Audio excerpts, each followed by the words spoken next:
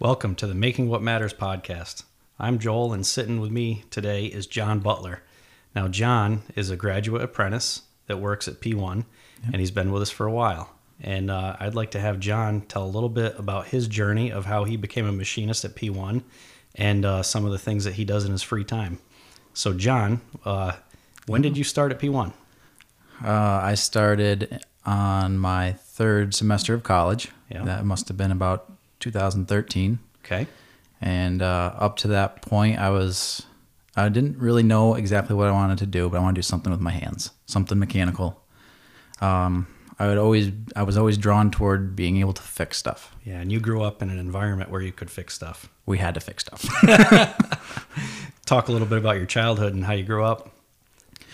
We grew up on a farm. We didn't have animals of our own, but we had a lot of space. Yeah. So naturally you get tractors, old trucks, stuff like that, lawnmowers, take care of the property. Yeah. And with that, I mean, you don't just go out to the store to buy everything to fix what's gone wrong. So you guys had some old lathes and mills that you could make parts with. Yep. And your father had the knowledge of how to do that. Yep. And when you went to Hudson Valley, you were like a kid in a candy shop Yes. because now you had new equipment to work on. Yes. And I could see the potential of like, oh, those parts I can't buy, I can make those now. Exactly. So that was my big drive to like figuring everything out. That was my turning point when I was going to Bosie's. Like, we started working on some old lathes and we could make a shaft to a specific diameter. You didn't have to grind it on a bench grinder, and you're like, oh my goodness, I can fix things the right way now. Yep. Especially when stuff is worn out and you can't just buy stuff off the shelf with those tolerances. You got to make it. Exactly, yeah. So you're going to Hudson Valley, and I was teaching night class there. Yeah. And your professor, Mr. Larkin, said, hey, this kid, John, he's pretty sharp. His father works at Simmons, but I don't think his dad wants him to work there. He wants him to work someplace that might be, a little bit more of like a job shop environment. And he introduced you to me, and I had you come in for a tour. And how did you feel that first time you took a tour of P1? Super overwhelmed. That's right. Especially being where we live, it's 20 minutes to get anywhere. And driving into Schenectady with the potholes and the stockade and everything, I was already out of my element. And then you dropped me off with Jerry immediately.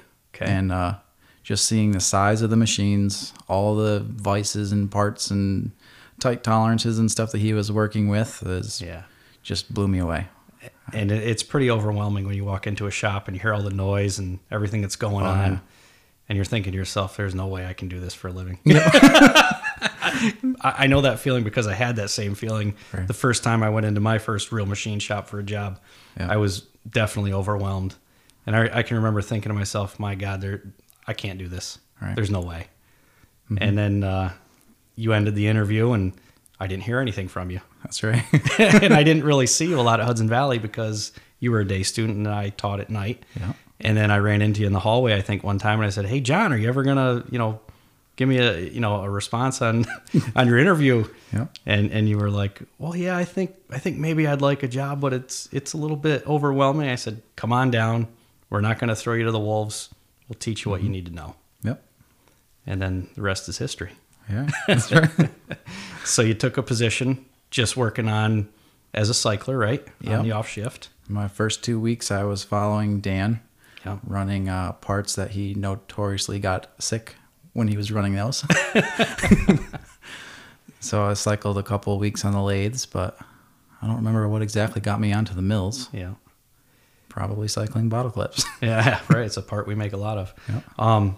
How like when you were first working at the shop, you felt overwhelmed and intimidated a little bit. I did. Yeah. Yeah. And then just having the guys there to help you out and teach you what you needed to know and work you through the setups and everything, you started to gain a little traction. That's right. The biggest benefit for me was I got to shadow with Benny for a couple hours every day. Yeah. And he would set me up. Once he was comfortable with me following him, I was on second shift. But we always had that couple hours of overlap time. Yeah. That helps a lot. That was huge. Yeah.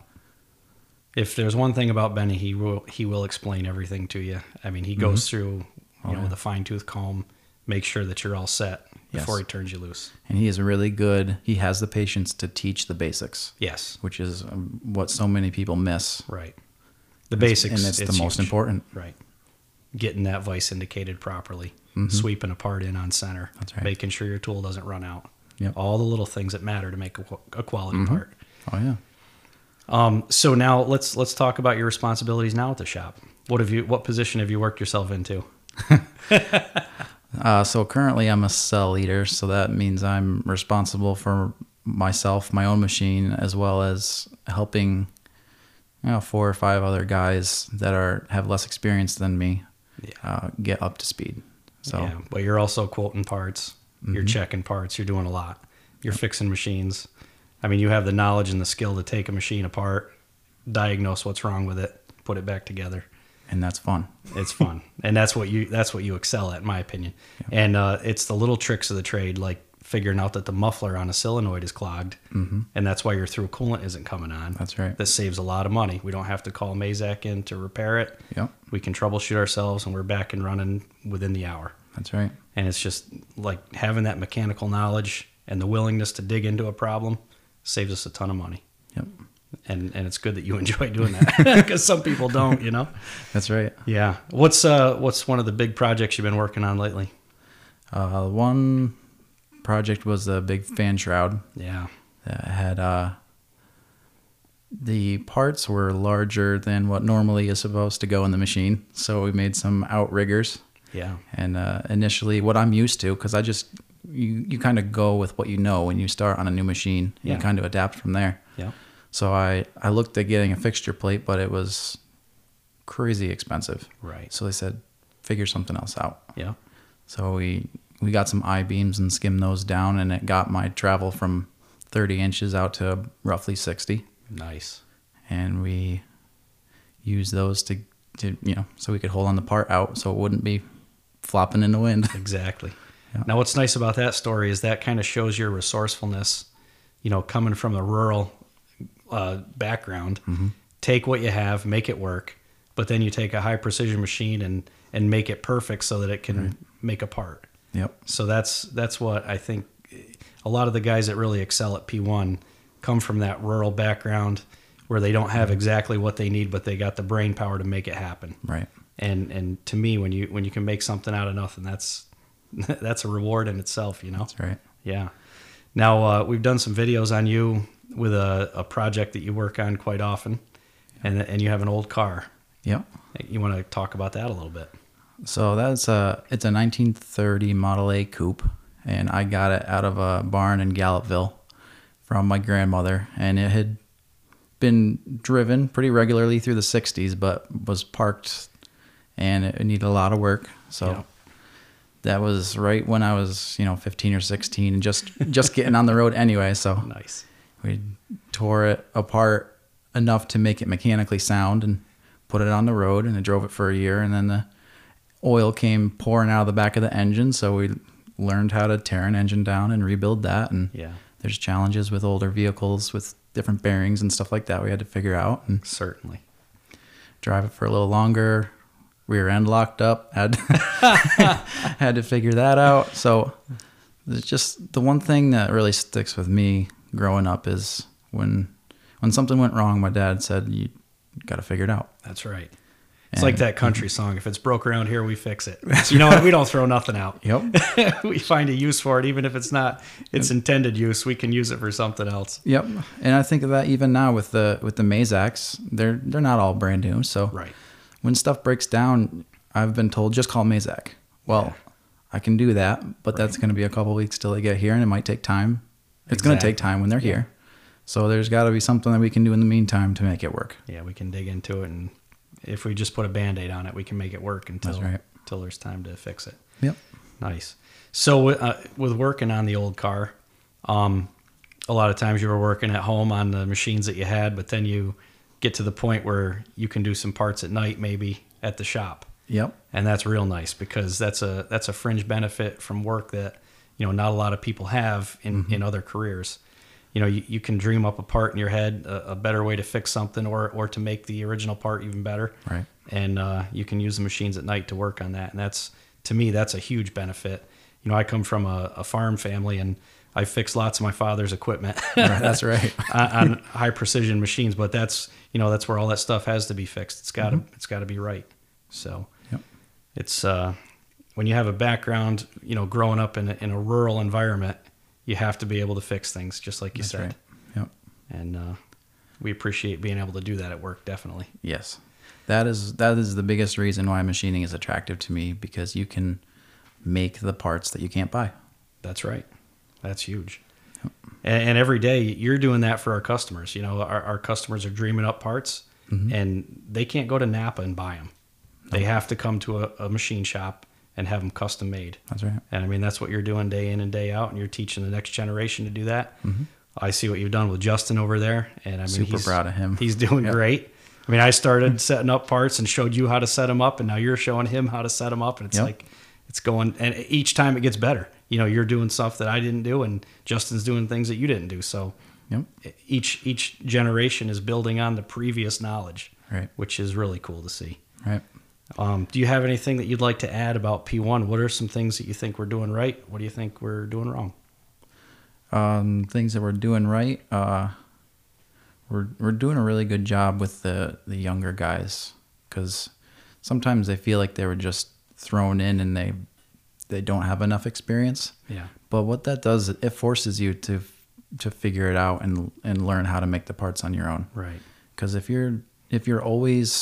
everything's 100% ready to go, it doesn't force you to learn the same way. That's a good statement, because it's tough sometimes with our customer demands to take the time to train properly.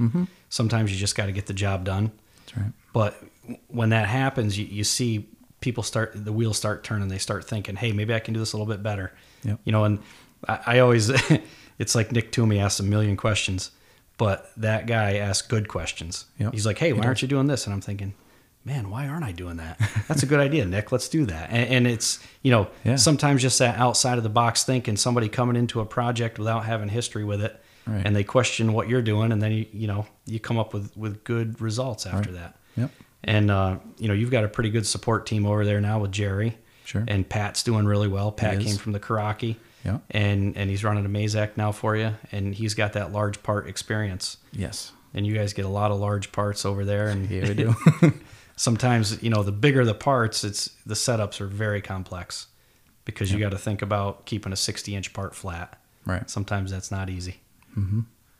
Yeah, we can spend days setting up something that really only has an hour of cycle time. And it has to be held correctly. Sometimes handling the part and setting it up will take 10 times what it takes to actually do the feature. Mm-hmm.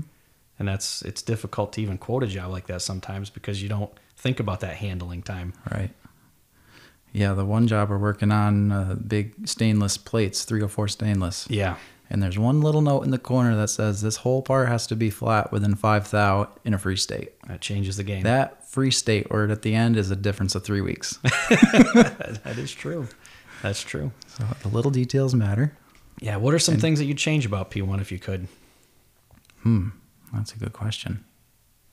I'm putting you on the spot. You are. That's all right. It does, just if there's any little things that bother you, or something, improvements you think we could make. I would like to see maybe more formal training for the new guys. And I know that we generally start them off on whatever job's in the machine with real life deadlines and tolerances and everything.